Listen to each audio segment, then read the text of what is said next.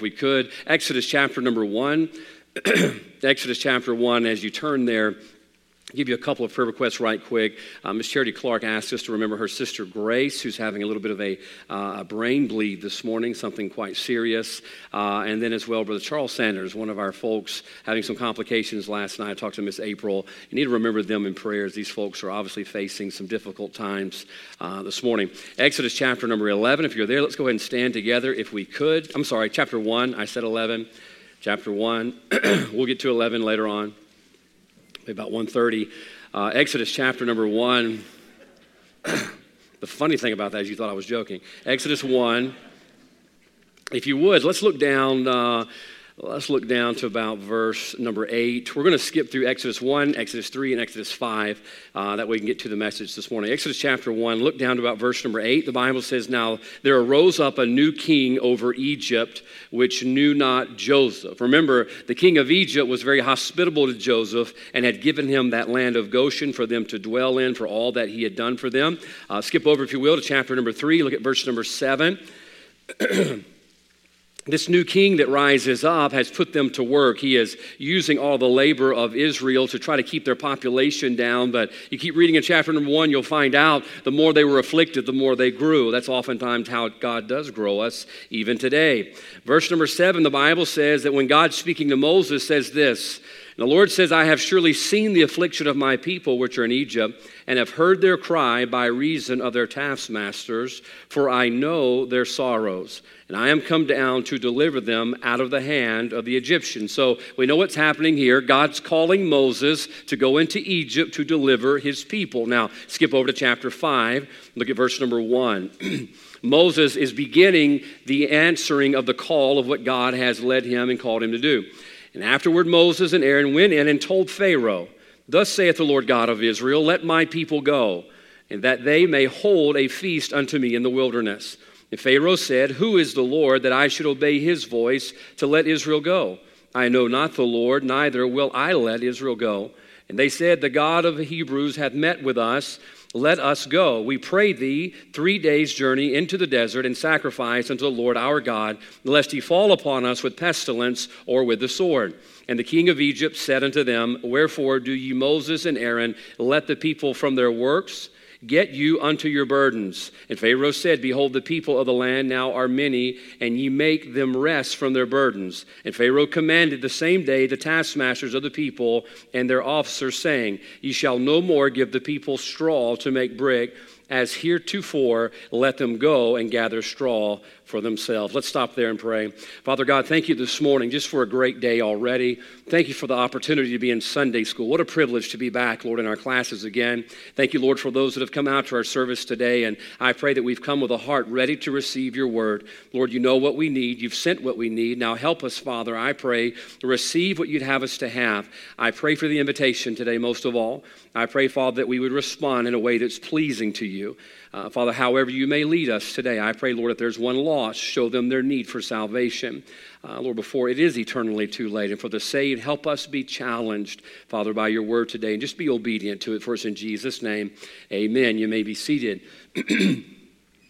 After Brother Barnes preached the other night and used the scale, I really wanted a prop today, but the prop I needed was one of those baskets from Dollar General, and they were not too excited about letting me borrow one. So today, just going to have to pretend that I have one of those as the illustration for what I'm going to be preaching about here this morning. The other day, I went to the Dollar Tree to get some candy for our kids. Every once in a while, I like to go in there, get a few bags of candy, and carry it over to the school and pass it out during lunch to get the kids really hyped up on sugar before they go back to their classrooms.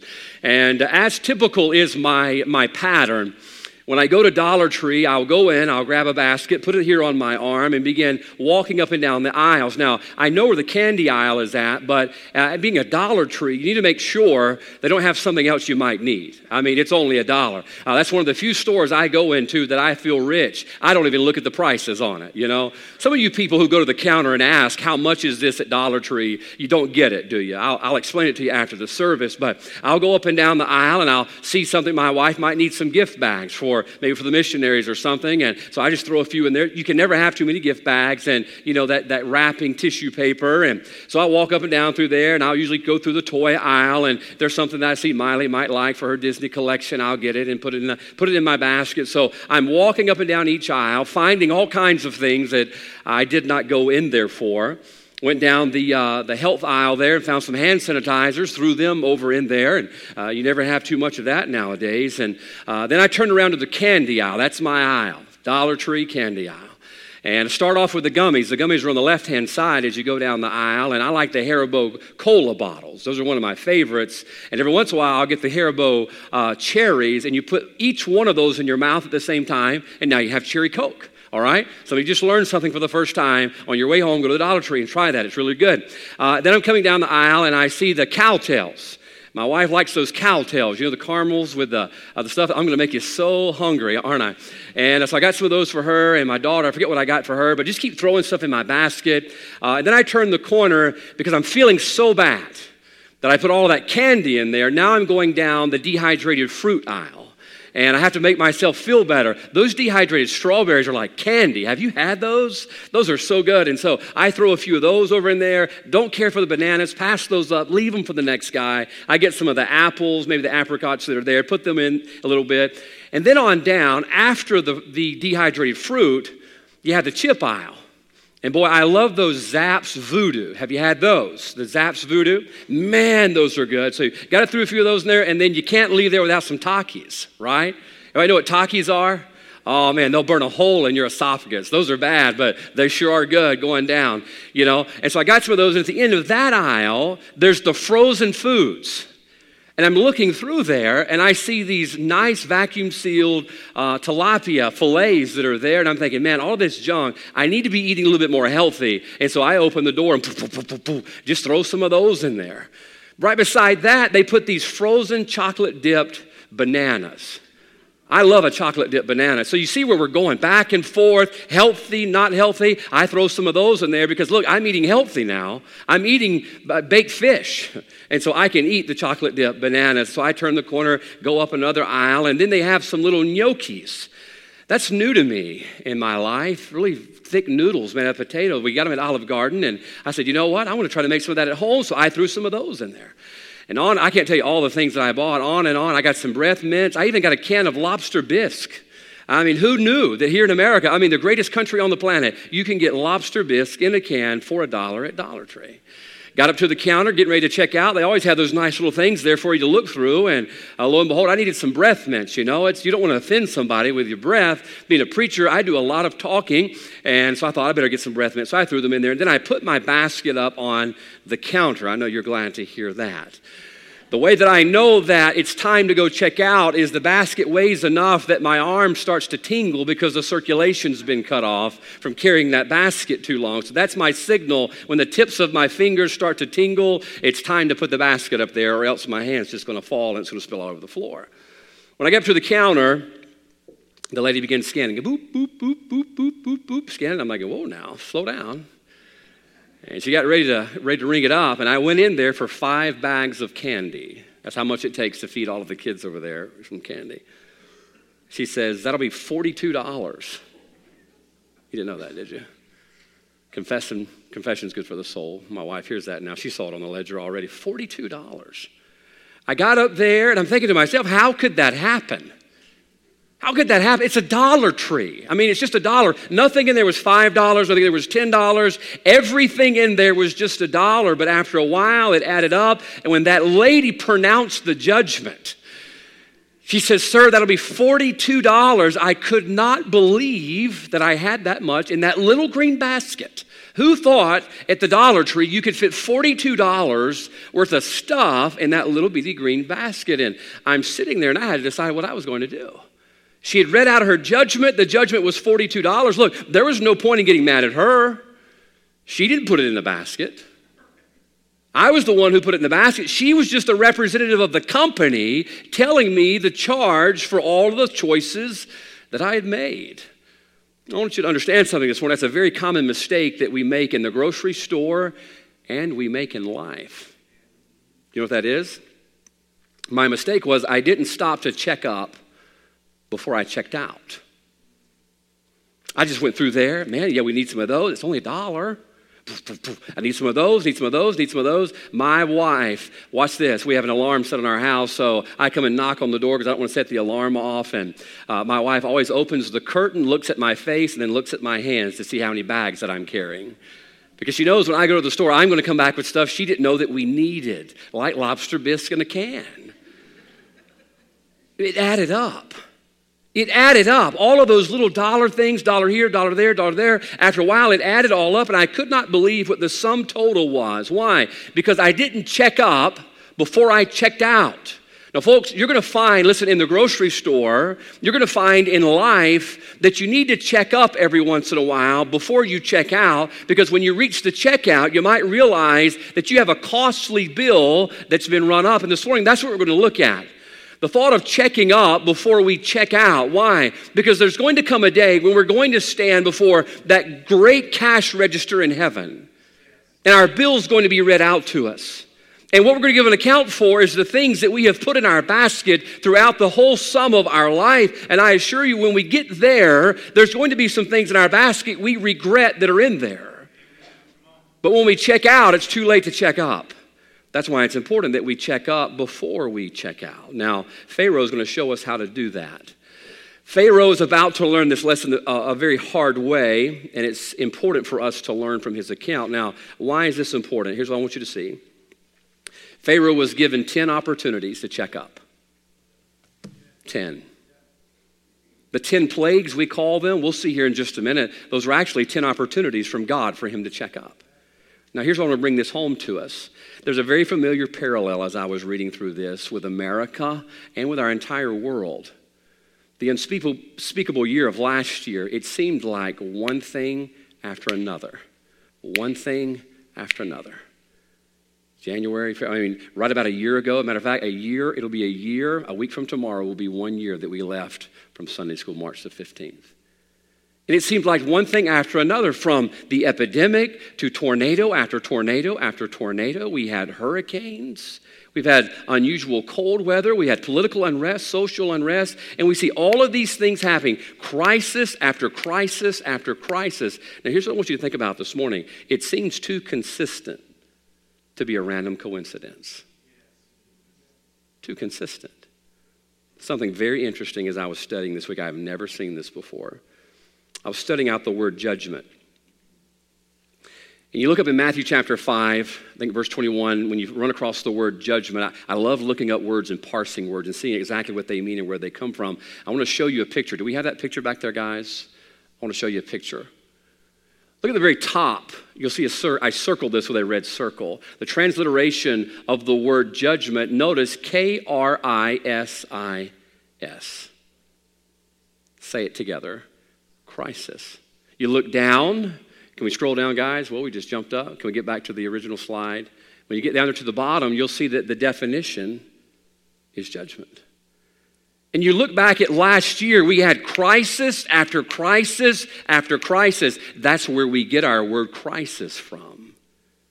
Instead of looking at the word crisis, let's interject the word judgment. Could it be that we had successive trials and troubles and plagues and pestilences and storms and natural disasters and political unrest and social unrest, and we said, we just keep having crisis after crisis after crisis? Could it be that we were having judgment after judgment after judgment? I mean, it's uncanny. One after another, and yet we see Pharaoh here. God gave him judgment after judgment after judgment, and I believe what we've been calling crisis, God has been calling judgment. Could it be this morning that God is giving us all of these chances to check up before we check out? Is that not what he was doing with Pharaoh? Plague 1, check up. Plague 2, check up. Plague 3, come on, Pharaoh, check up. Plague 4, come on, Pharaoh, check up. You ought to know better than this. It's 4 by now. And finally, after 10, Pharaoh refused to check up before he checked out, and he missed his opportunity. Now, folks, this morning, we've gone through a lot in the last year. We've gone through a lot this year. Could it be that God's trying to get us to check up before we check out? This morning, I want to try to help us a little bit, make some adjustments in our judgment. Now, let's look down, if we could, back to chapter number 5. We saw in chapter 1 where a new Pharaoh comes in and puts them to work. He decides he wants to cash in on that free labor. They're making the bricks to build his kingdom. Chapter 3, verse 7, the Bible says he heard their cry. Now, chapter number 5, Moses comes in and says, we want you to let them go. God says, let them go. But watch what he says. Look down, if you will, to verse 4. The king of Egypt said unto them, wherefore do ye, Moses and Aaron, let the people from their work? He says, wait a minute, man. You're wanting me to let all of these people go? All of these people, these are my workers. They're getting the job done. Matter of fact, you keep on reading, you'll find out that they were building his treasure palaces. That's what they were doing. They're treasure cities, the Bible says. He says, I can't let them go because they're building my treasure cities. There were 2 of them we'll read about here in just a few minutes. Pharaoh says here, look, we don't have time for judgment. We don't have time to do what God says. We don't have time to respond to God right now because they're too busy. And he tells them simply, hey, I want you to go back to work. Let the people get back to work. The first thing I want you to see this morning that we need to do in order to check up before we check out, number 1, is accept the interruption of judgment. Accept the interruption of judgment. Now, pay close attention to what's happening here. Judgment is when we're finally forced to acknowledge things we have previously chosen to ignore. Pharaoh keeps ignoring God. He's ignoring God and ignoring God. And finally, God brings judgment. And that judgment is there to motivate Pharaoh to finally acknowledge God, who he had tried to ignore. I wonder this morning if the judgment we're going through is not God doing the exact same thing to us in America. We've ignored God and not acknowledged God. No matter what God sent our way in the unspoken year of last year, we've yet to acknowledge him. Why? Because we want what we got going on to be interrupted. Pharaoh says, hey, Moses, Aaron, look, I hear what you're saying, but I don't know who you're talking about. And look, if I let the people go, if I let the children of Israel go, then the work that I'm doing is going to be interrupted, and I can't let you interrupt my work, so just go on about your business. Now, folks, I want to tell you that's a lethal mistake to make today. It's a lethal mistake that when God tries to get our attention and God brings judgment into our life, for us to choose to ignore it. Why? Because we do not want to be interrupted. Now, what was Pharaoh doing? We keep reading, we'll find out that he was building these treasure cities. One was Ramses. He was building these treasure palaces where he would store all of his goods. And he says, if I let God interrupt what I'm doing, then it's going to mess up my plans of what I'm trying to build. Therefore, tell God, not right now. And how often are we guilty of the same thing? God comes and God interrupts our life, and God wants to interrupt our life, and God wants to interject his will, that we acknowledge him again. And we tell God, no, God, I'm building something right now. God, I've got plans with my life. I've got plans with my money. Here it is, missions conference week, and we have to pray about what God would have us to give to missions. We're like, God, I can't give to missions and acknowledge you through missions because I've got plans on things I'm building in my life, and we refuse to acknowledge God. Why? We don't want our life interrupted. Now, folks, Pharaoh's going to learn the hard way. Remember when I was in Dollar Tree, I never had to look down. I never had to look down in my basket. I didn't have to check up, but there was coming a judgment day. There was coming a judgment moment when I stood before that nice lady at the counter, and that lady says, sir, that's going to be $42. All the time I was walking up and down the aisles, getting what I wanted, doing what I wanted. I did not have to acknowledge what was in the basket, but there was coming a day I was going to have to acknowledge it. When I stood before her, and yes, I did pay the $42. You see, I was too busy looking for other things to acknowledge what I had in my basket. Rather than realize, do I really want all the stuff that's in here? I really didn't need the lobster bisque. Calories were through the roof on that stuff. The bananas I could have lived without. The fruit was pretty good. But there were some things in that basket that I really did not need. But watch, I didn't want to interrupt what I was doing and what I was looking for to take stock of what I had. I didn't take the time to check up before I checked out. And man, when I checked out, it was expensive. Here's what my wife tells me. Used to, our daughter, we'd be in Walmart. Miley would say, hey, Dad, can we have that toy? Can I have that toy? From time to time, we would buy her a toy, okay? We're not mean parents. But, sometimes kids want things they just really don't need. So here's what we would tell Miley. Miley, that's coming out of your Disney World money. She goes, never mind. Now, my wife's got into the same habit when I go to the Dollar Tree. Honey, it's going to come out of your Disney World money. And gosh, it really hurts. You know what she's making me do? She's making me check up before I check out. I want you to think about what you're carrying around, and I know you're going to get in there and see all this stuff you think you need, but be careful what you put in your basket, because there is a reckoning when you get to that cash register and find out you don't really want to pay for all the things that you've put in that basket. Here's the problem. Pharaoh refused to be interrupted. God sends the plague to the water. He turns the water into blood. You would think he would get the point. What does Pharaoh say? Nope. I'm not going to be interrupted. You can't have my workers. You're not going to interrupt. I'm building my treasure palaces. You can't have them. And he would not allow God to interrupt him. Then what did God do? He sent the frogs. He got the gnats, and he got the cattle, and one by one, all the way to the death of the firstborn. What was he trying to do? Trying to get Pharaoh to check up before he checked out. And how often do we not allow God to interrupt our life? But there's something you need to understand. God's not always going to be ignored. God knows how to get our attention. God knows our heart's desires. God knows what it's going to take to get to us. God knows what it's going to take to get us to bow a knee, and he knew exactly what it was going to take, and he waited all the way to the end, and finally he reached out and he touched Pharaoh's child. I want you to know, you could rob my house, take my stuff. Now, I'm going to fight for it, all right? I'm going to put up a fight. I may be Jeremiah the librarian, but I'm going to put up a fight, all right? I'm going to scrap and claw to keep my stuff, and you may take my stuff. But, oh, if you want to hurt me, oh, you mess with my child. God knew how to get his attention, but Pharaoh did not want to be interrupted. He wouldn't allow the judgment of God to interrupt him. You know, the best thing we could all do today is accept the fact that God has interrupted our life for the past 12 months to help us to check up before we check out. Could it be that the trump of God is right around the corner? Listen, you read the Word of God, it can't be too terribly far.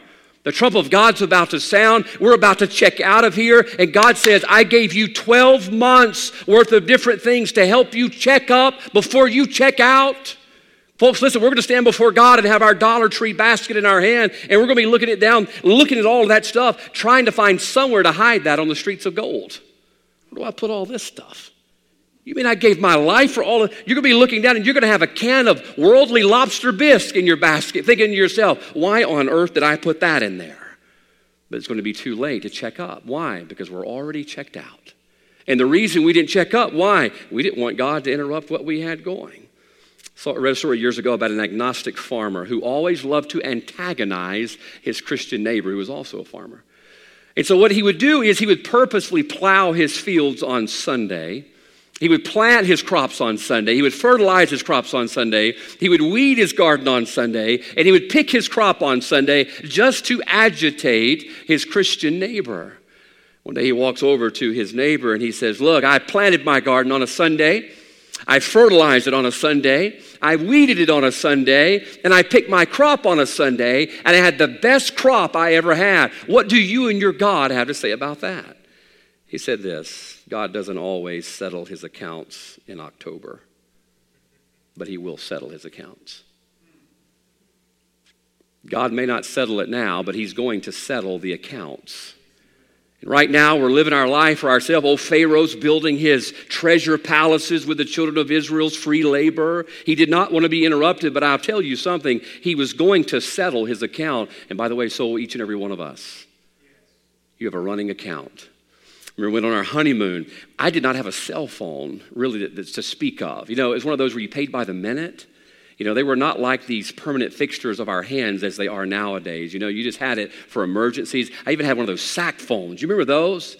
Man, you were cool. Had one of those. I borrowed my dad's one day after basketball practice. My friend needed to call for a ride. I said, oh, don't worry, I have a phone in the car. It even had a cord hooked to it. One of those curly cords, you know. He's calling 25 cents a minute. We got on a honeymoon, didn't have a cell phone. I didn't use a cell phone then. I don't think I took one with me. And so every night I'd call and check in from different things I had going on back home. And man, that hotel was keeping tabs on every time and every moment that I used that phone. I got ready to check out. I didn't have a whole lot of money. My wife was expensive on a honeymoon. She's wanting all these souvenirs. No, not really. I just didn't have a whole lot of money to begin with. Got ready to check out. I got to the desk. The lady says, that'll be $58. I says, for what? You already charged me $3 for a canned Coke. What's the $58 for? She says, every time you use that phone, it was so much a minute. They were keeping tabs. Even though I was enjoying calling and checking on whatever I was checking on, there was a meter running, and that meter was going to be settled, and that's the way it is with God. Ecclesiastes 11:9, rejoice, O young man, in thy youth, and let thy heart cheer thee in the days of thy youth, and walk in the ways of thine heart and the sight of thine eyes. Listen close. But know thou, for all these things God will bring thee into judgment. There is a judgment. Every one of us will stand in judgment before God, whether you're saved, the judgment seat of Christ. Brother Barnes mentioned it the other night. If you're lost, the most dreaded place you'll ever stand is the great white throne of judgment right before you're cast into the eternal lake of fire. But understand this, lost or saved, you will stand in judgment. And it's better right now to let God interrupt your life, interrupt what you're trying to build right now, than for you to check out before you check up and realize that it's too late to do anything about it. Famous sermon, I think many of us know. I have a copy of the record. Our kids are not going to know what it is. Dr. R.G. Lee preached a very famous sermon. I believe he preached it here, did he not? Payday Someday. Good friend of mine, your uncle, Brother Thomas or Timothy, gave me this record. Payday Someday, R.G. Lee, he signed it on the back. If you've ever heard the sermon, Payday Someday, it simply means exactly what it says. There's a judgment.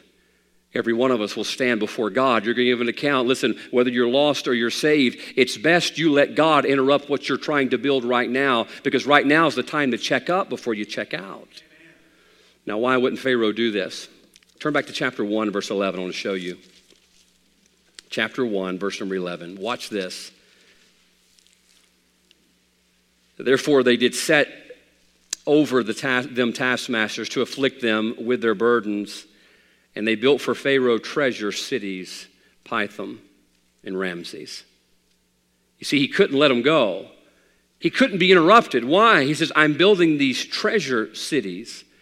And I believe we have the same problem Pharaoh does. We won't allow God to interrupt us. Look, all that we went through last year, we didn't get the message of what God was trying to do. God was trying to interrupt us. God was trying to show us that we weren't acknowledging Him, and He was trying one by one, as the plagues of Egypt, to get us to finally look up and acknowledge God. But we're too busy. Why? Because we're building our treasure cities. We're too busy with the treasure of self. So the Bible says not to lay up treasure down here where moth and rust doth corrupt. There's nothing that you could build. You know the treasure cities of Pharaoh are empty to this day?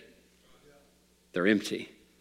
They sit there as the ruins. There's no treasure. They have been looted.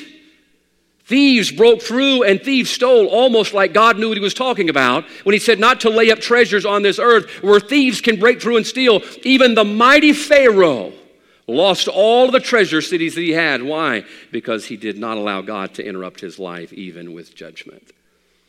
February 18, 2001, it's a day that some of you folks will know well. 20 years ago, just a month ago, was the Daytona 500. I remember coming home from church. I was not a NASCAR guy. Never really been into NASCAR, but I'm open to trying it. Maybe one day go out there and watch that. And you just go round and round. You know, you start off and they're going round and round, and you finish, and they're going round and round. So I just give me 5 minutes before it's over. I'll watch that last part. And we got home from church and saw the news that Dale Earnhardt had been killed. February 18th, 2001, and killed instantly, 180 miles an hour, coming on the last lap, almost fitting. The last lap of the race goes into the wall at 180 miles an hour. They obviously did an autopsy on him, trying to figure out exactly what happened. Some thought he hit his chin on the steering wheel. Some thought the steering wheel had crushed his chest. But what had happened was, hitting the wall at that speed, his muscles could not brace his neck back enough to keep it from going forward with momentum of a 180 mile an hour crash, and basically snapped his skull loose from his body. Broke his neck and killed him. Interesting story, the NASCAR officials had been trying to get their drivers to wear what's called a Hans device, H-A-N, head and neck restraint, to where it would keep their head locked in as it is now in the races, but he had refused it. He said, I don't want to wear one of those, and here's the quote. He says, it restricts my movement. They asked him why he was not, before the race, wearing a Hans device. He said, it restricts my movement. It keeps me from driving the way that I want to drive, and I'm not going to wear it. And it cost him his life. Why? He didn't want his movement restricted. He didn't want the way that he wanted to do things to be interrupted. Now, I'm not talking down to him, but folks, how many of us are just like Dale Earnhardt? How many of us want to drive the way we want to drive? I want to go the way I want to go, do the way things I want to do it. Don't give me something that's going to restrict my life or restrain my life, and I promise you that's what's going to cost you your life. Pharaoh did not want to check up. He says, hey, you're not getting my people. You're not interrupting my plans. Hey, don't try to restrict what I'm doing. And that cost him dearly. He didn't check up before he checked out. I fear today we ignore God because we don't want him to interrupt the way we like to drive. My wife, I tell you all the time, is the second Holy Spirit. She's always telling me, honey, we're not in a rush. That's a nice, kind, wifey, submissive way to say, slow down, Buster.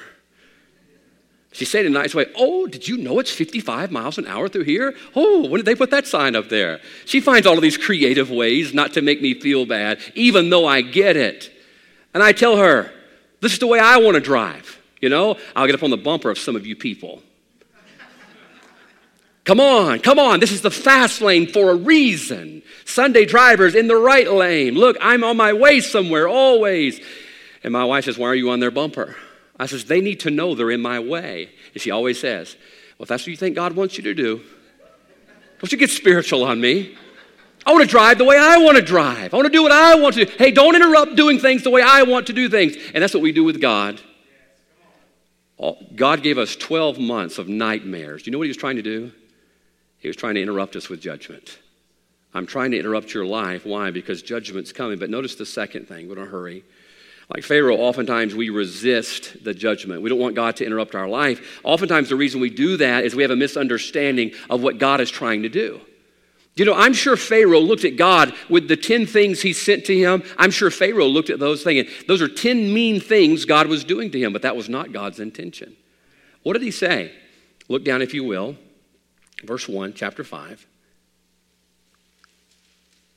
Thus saith the Lord God of Israel, let my people go. Let my people go. What was God's intention? God's intention was he was trying to get Pharaoh to let go of something he couldn't afford to keep. I want you to think about that. He was trying to get him to let go of something that he could not afford to hold on to. Now, number two, listen, if you're going to check out before you check out, the second thing you need to do is accept the intention of judgment.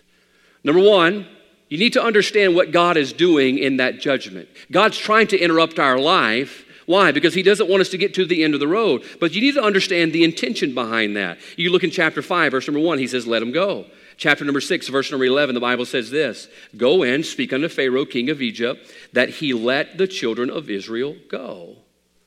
Do you know what he was doing?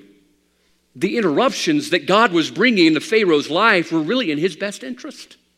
He was trying to get him to let go of something that if he held on to was going to kill him. Probably one of the scariest things as a parent for me was when our little girl, she hasn't done it in a while, but when our little girl, when she was a lot littler than she is now, would choke on something.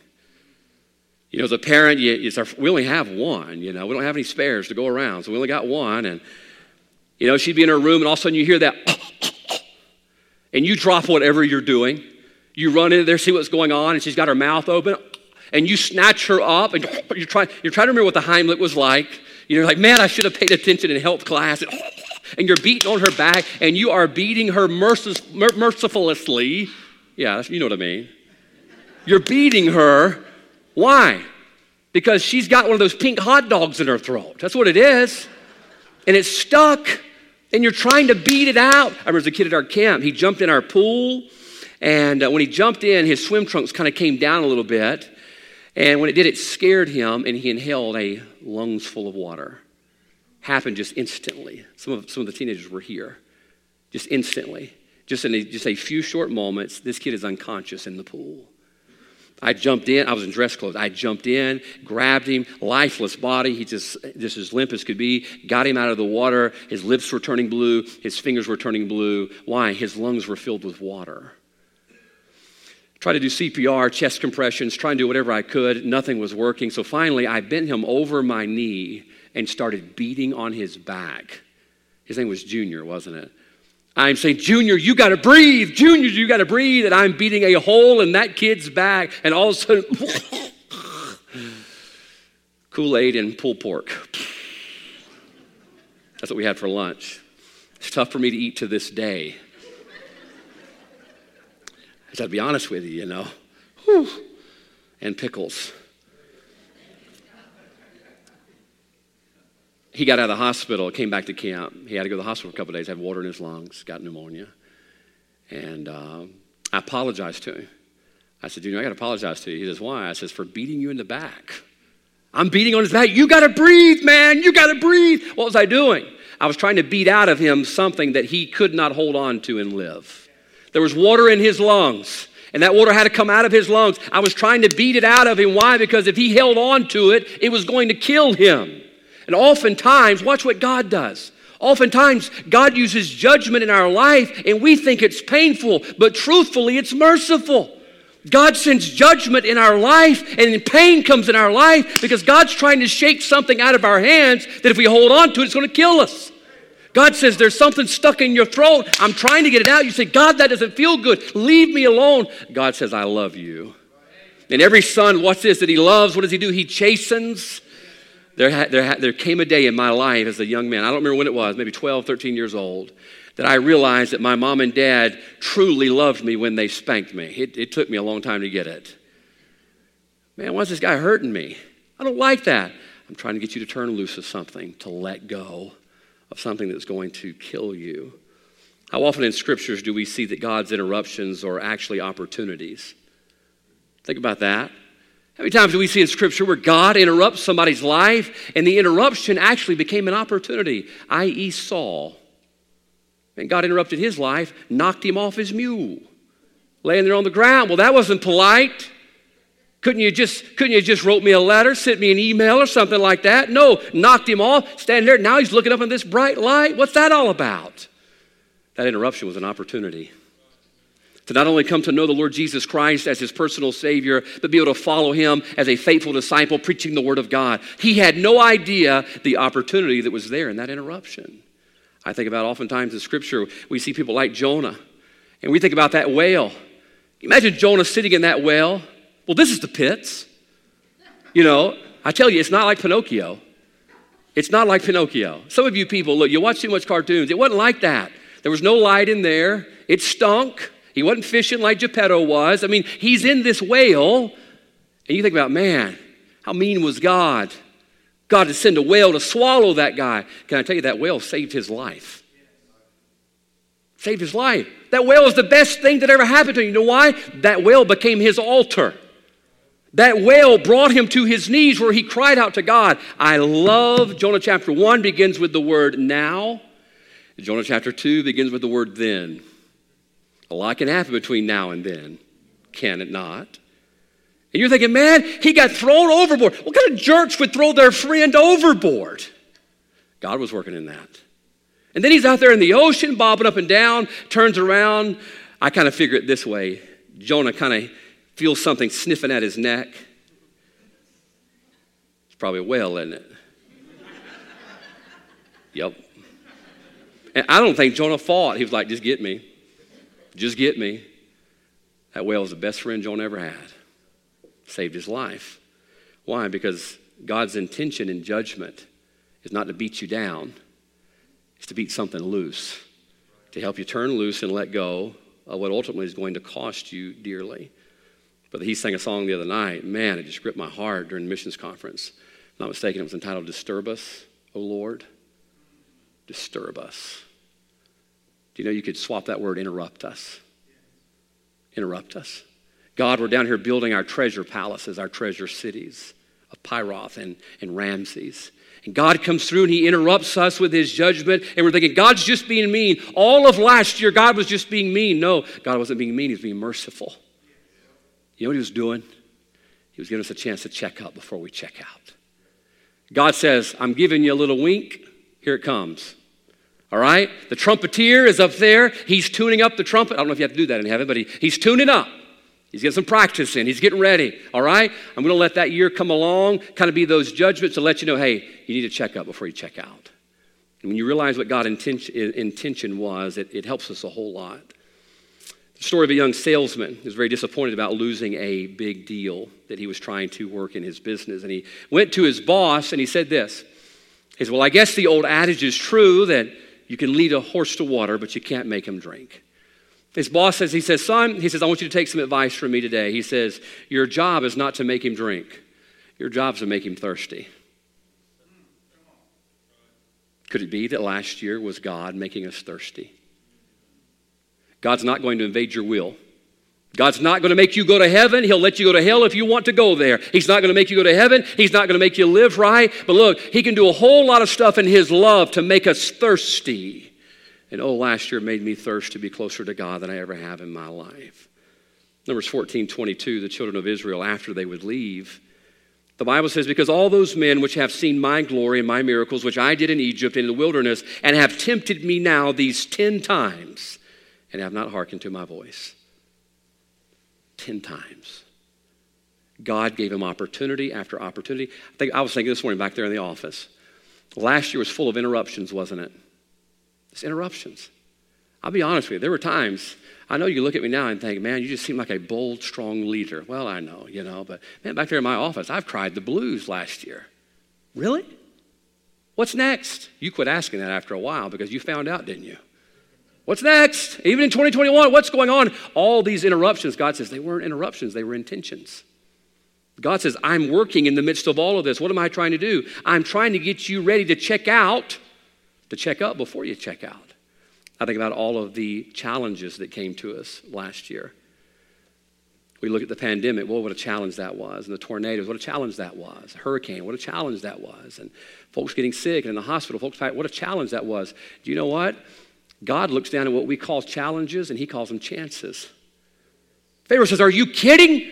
You're going to turn the water into blood and frogs everywhere and flies and cattle and darkness and all of that? Look at all of these challenges. God says those aren't challenges, those are chances.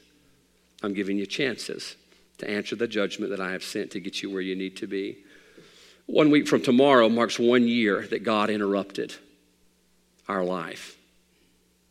God interrupted it. I have no doubt in my mind, you can try to change my mind, but you won't, that it wasn't God that interrupted us. And we had crisis after crisis after crisis. And God says, are you sure it's not judgment after judgment after judgment? And God says, I'm not being mean. God says, I'm actually being merciful because he just wants us to acknowledge him. What did he want from Pharaoh? Acknowledge me. Really neat study. We don't have time to do it because it's 12:09 for those of you too scared to look at your watch. You look at those 10 plagues. I can't say this affirmatively, but scholars have gone through and counted those 10 plagues and saw how those 10 plagues target the 10 different gods, 10 of the many different gods that were in Egypt. God says, I'm going to bring this down, and I'm going to bring this one down, I'm going to bring this one down, I'm going to bring this one down, until finally I brought all of them down, and the only one left that you will acknowledge is me. Is that what God was doing last year? Was that what his intention was, to get us to finally to acknowledge him? The sad thing is Pharaoh didn't get it. He didn't get it. He saw God's message as an obstacle, not as an opportunity. Number 3, I want to show you this, and we're going to be done. We're going to end on a high note today, if that's all right. Turn to Exodus chapter number 10. Exodus chapter number 10. We're going to hurry. I want you to look down to verse 21. We're about to look at the plague of darkness. Exodus 10:21. And the Lord said unto Moses, stretch out thine hand toward heaven, that there may be darkness over the land of Egypt, even darkness which may be felt. Now, folks, I don't know that I've ever experienced darkness like that. Darkness that may be felt. Verse 22, Moses stretched forth his hand toward heaven, and there was a thick darkness in all of the land of Egypt 3 days. Verse 23, they saw not one another, neither rose any from his place for 3 days. Watch this. But all the children of Israel had light in their dwellings. Now, notice close, in the midst of all the turmoil that was going on, something special was taking place in a land called Goshen. Goshen was the land that Joseph had settled in. Remember, the good Pharaoh gave them land for Israel to come. The Bible tells us in Genesis chapter 45, he says, God sent me to preserve life. And the land that Israel settled in was called the land of Goshen. Now, notice in this land, the Bible says in verse number 23, but all the children of Israel had light in their dwellings. In the midst of all the judgment that was going on, God had carved out a little place for his people. Now watch this. It doesn't mean they weren't affected by the judgment, but they weren't overcome by the judgment. This is important. Goshen was the only exception. Now here's the bad news. The bad news is judgment's coming. Judgment's coming. The good news is God has provided a way for his people. Number 3, I want you to see this, and we're going to close. We've got to accept the exception to judgment. The exception to judgment. The only way to check up before you check out is through God's way, the place, the way that God made for us not to have to be exposed to the judgment that's coming. You know, the great white throne of judgment, you think about it, what a frightening place that's going to be. Where all the lost throughout all the ages stand before God, and right before they are cast into a devil's hell, they will stand at that judgment. Oh, a horrific thought. Horrific thought. If you've yet to trust Christ as your Savior this morning, it's a horrific thought that if you continue on the path that you're on, you're going there. And you'll stand at that judgment. But wait a minute. God loved us, the Bible said. John 3:16, for God so loved the world that he gave his only begotten Son, that whosoever believeth in him should not perish, but have everlasting life. Now watch this. God made a way that you and I don't have to go there. God carved out a little Goshen for his people. That in the midst of all the judgment that surrounds us, he's provided a place for us to be saved. What does the Bible say? Turn to John 3 real quickly. I want you to see this for yourself before we close. Let's go to John 3, and I want you to see 16, but I want you to keep reading.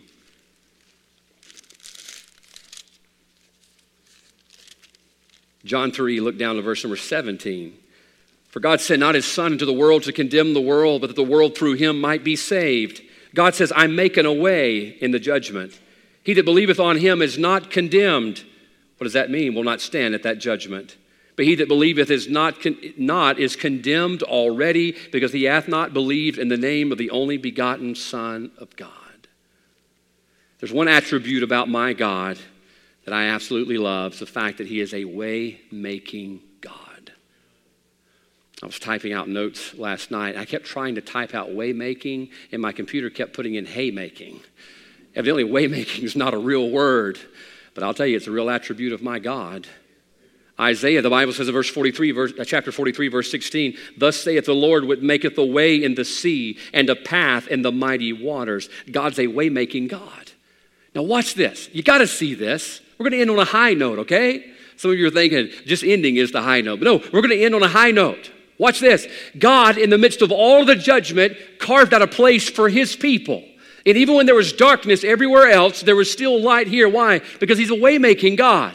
And as the midst of all of the judgment we're living in tonight or this morning in America, understand this. As the people of God, we should still have light in our dwellings. Why? Because God's made a way. Listen, I don't have to let the darkness encroach upon my life, the doom and gloom. That's why when you go on Facebook, hey, don't be down all the time. Why? We're living in Goshen. We're the people of God. We're the people that God's made a way for. You read in Genesis what happened to Noah. Judgment was coming, but God made a way. In Exodus, they're standing at the Red Sea. Here comes Pharaoh. Pharaoh's going to bring his judgment. And all of a sudden, God made a way. All throughout Scripture, we serve a way-making God. But here's what I want you to understand. The way must be accepted. You've got to accept it. He goes to Pharaoh 10 times. Pharaoh let him go. Let him go. Let him go. Let him go. Let him go. Pharaoh says, not going to do it. He didn't accept the way that God would have made. And Pharaoh suffered the judgment there in the bottom of that Red Sea with all the others who've rejected God. Now, folks, understand this. Number one, if you're lost here today, God has made a way that you don't have to stand before that great white throne of judgment. He's carved you out a little bit of Goshen.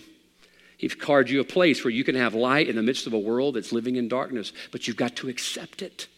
Jesus said in John 14:6, he says, I am the way, emphatic and singular. I am the way. I'm it. You want to listen, you want to live in a land and have some light when everybody else has darkness, it's only through Christ. That's it. I can do all things through Christ. I can through Christ. He is the way. I think about this morning, the Bible says in John chapter 5, verse 24, verily, verily, I say unto you, he that heareth my word and believeth on him that sent me hath everlasting life, and shall not come into condemnation, but is passed from death unto life. Wouldn't you like to bypass some of this trouble? Wouldn't you like to bypass some of this judgment? The way you do that is you check up before you check out. And And the only way to do that is through Christ. Christ has made a way that the lost could be saved and that the saved this morning can have light in our dwellings in the midst of darkness. Here's the question. Are we like Pharaoh as his children this morning, trying to carry something we can't afford to keep?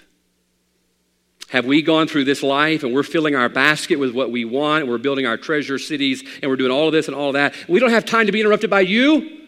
You brought judgment to America, and we're not getting the point. We're not going to interrupt. Hey, I'm too busy right now. And God's going to bring judgment after judgment after judgment. Why? He's trying to get us to check up before we check out. I wonder how many of us this morning, just like Pharaoh, unwilling to heed God's call through judgment. I don't like it. I don't like it one bit. I don't like what we went through last year. I don't like what we're going through this year. But if it takes a little bit of more of last year to come into this year for us to get the message of what God's trying to do you know it'd be worth it? It'd be worth it. What's God trying to do? Well, number one, we see the interruption of judgment. Is God trying to interrupt your life today? What is he going to have to do to interrupt your life? What is it? What is it that he's finally going to have to put his hand on? Is it your treasure cities? What is he going to have to do to interrupt your life where you finally realize it's him? It's him. And you're thinking, God's just being mean to me. Let all of this stuff happen. No, that's the intention of judgment. God's intention is to get you to finally let go of what he's been trying to get you to let go for a long time. And this morning, you can accept the exception to judgment. God made a way for his people. And God will make a way for you this morning. But you've got to accept that personally. Now, I want you to have your heads bowed and eyes closed just for a few moments.